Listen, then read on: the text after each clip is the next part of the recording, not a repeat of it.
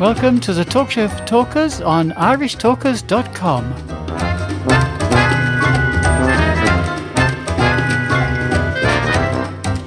Welcome, Toastmasters, would-be Toastmasters listeners and friends, to part 2 of this week's Talk Show for Talkers here on irishtalkers.com. And I'm delighted to be bringing you this week a humorous speech, a winning humorous speech, in fact. But this is not from England or Ireland or America or any other naturally English-speaking country, though they do speak English regularly. It is from District 114. District 114 is East Africa, and it covers, well, there are 15 areas with 53 clubs in Uganda, Kenya, and Rwanda currently. But it does cover the whole of East Africa. This is a speech by Matthew George, and it was his winning speech. It's entitled, Mistakes Make the Man. Enjoy. Man makes the mistakes, and mistakes make the man. You and I were born to make mistakes. By virtue of being human, it's in our DNA. But as we like to say in Kenya, I was born special. Have you ever made a huge mistake in your life? If you have, say aye. Aye. Now count all those ayes and multiply them by a factor of 2 to the power of 87.5 times infinity squared. That's how many mistakes I've made in my life. You see, Thomas Edison tried 10,000 times before he finally made the light bulb. I've made 10,000 mistakes, and I still haven't had my light bulb moment. You all know Mark Zuckerberg? That's me with mistakes. Only if I had my own social media site, it would be called Mistake Book. You know Steve Jobs? That's me with mistakes. Only my name would be Steve Can't Get a Job. But I wasn't always like this. Maybe the reason for all my mistakes began long before I was born. 9 months, to be precise. You see, by mistake, my parents told me that I was a mistake. But they kept me, thank God for that. The night before I was born, my father was having a party at my house, his house. The drinks were flowing, the music was thumping, everyone was having a good time. In fact, they slept at 2 a.m., but I would have none of it. By 5 a.m., my mother's water broke. She turned over in bed and tapped my father and said, George, it's happening. We need to go now. My father must have thought he was dreaming because he mumbled in his sleep, it's okay. We'll go in the morning. The baby can wait. My mother yelled at the top of her lungs. The whole neighborhood woke up. He got into the car, my father, poor guy, drunk as a skunk. He got in. We all got in.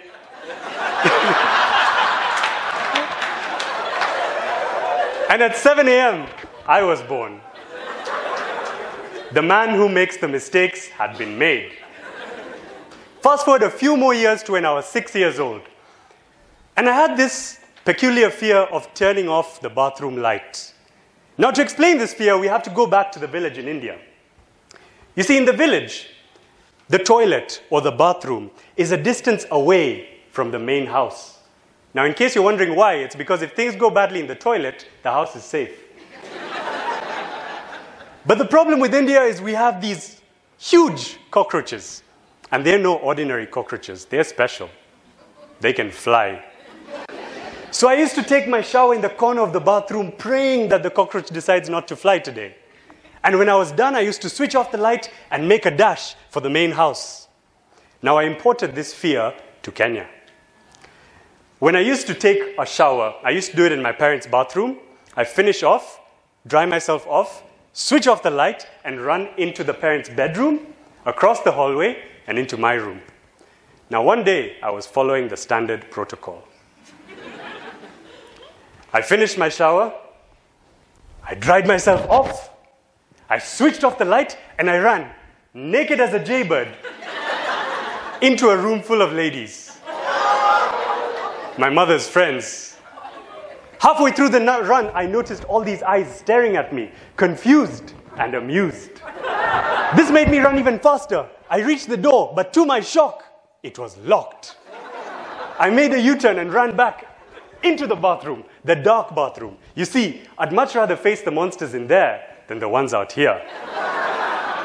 Needless to say, after that day, my fear of cockroaches, dark bathrooms, and monsters disappeared.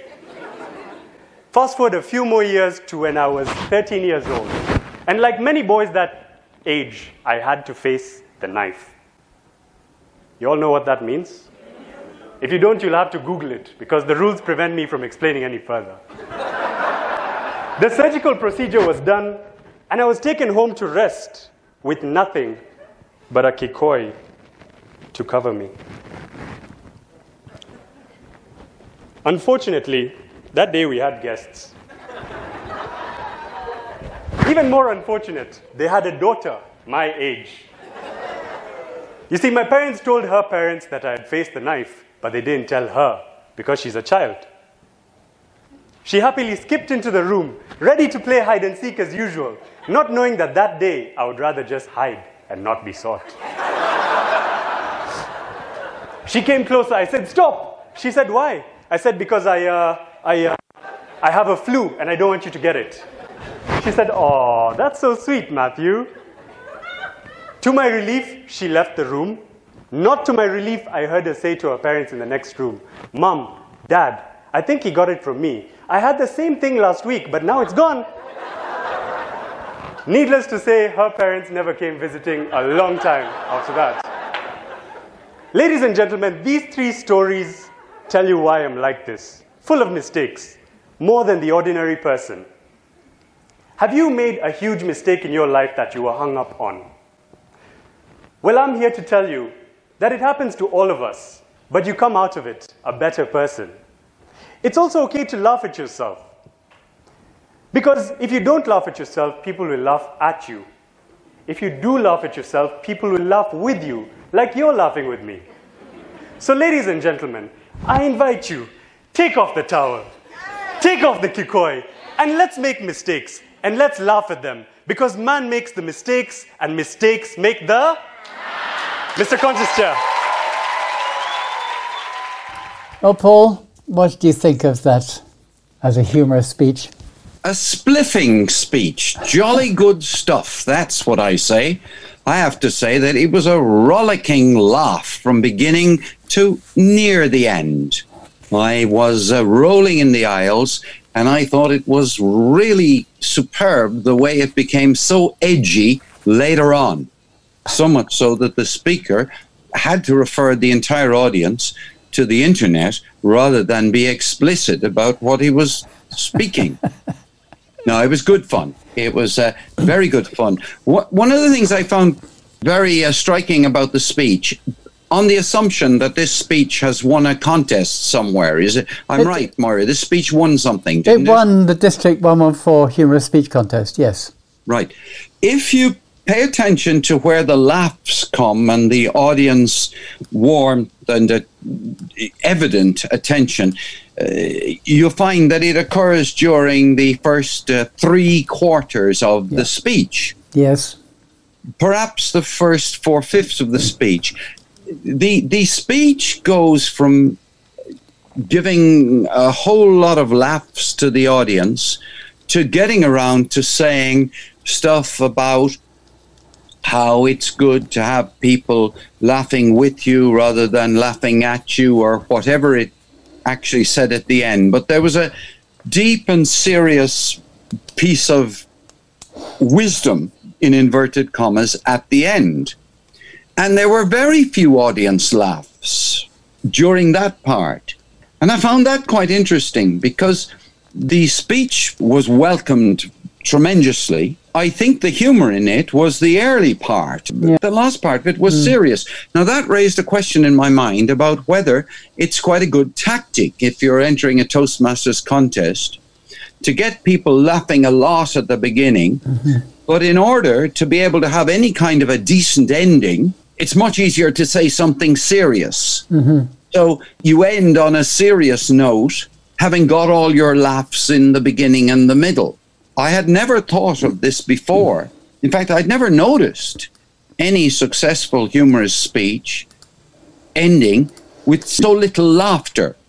Well, I actually go along with you 100%. My notes sort of were similar. I made a lot of notes about the initial jokes, which were very funny. Silly things like infinity squared. Anyone who knows anything about mathematics will find that very amusing. And his 10,000 times and light bulb moment and mistake book and confused and amused. They were good. They were good jokes. And the first two stories were funny. The birth and the bathroom story. The Face Tonight story, I think, fell flat. And I didn't, the audience liked it, but I didn't see, it didn't amuse me particularly. And his conclusion, I think because it was a serious conclusion on a humorous speech, I think he could have made it shorter. But that's my simple thoughts on the speech. But I enjoyed it overall. I thought it was a cracking speech. Probably deserved to win. Yes, I often wonder what happens to people who win Toastmasters humorous speech contests. Do they go on to become successful stand-up comics? Yeah, I don't know. Probably not. Because humorous speech and stand-up comedy are two very, very different skills. But anyway. Well, I was just thinking that this person, whose name I forget, I must confess. Matthew George. Did a pretty good stand-up type of succession of very short, that's true. early one-liners. Yeah, that is true. Followed then by 2 or 3 longer pieces. I think it was a very, very well constructed, planned speech. It's a lot of thought went into the balance between quips, short stories, and morale. Yeah, indeed. On that note, we'll finish this section, and I invite you to come back tomorrow for part 3, when Paul will be talking about putting the Toastmasters International website to work. We'll see you then.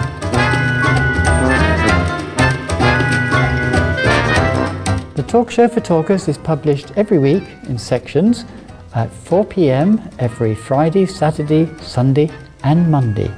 Go to our website, irishtalkers.com, for more information.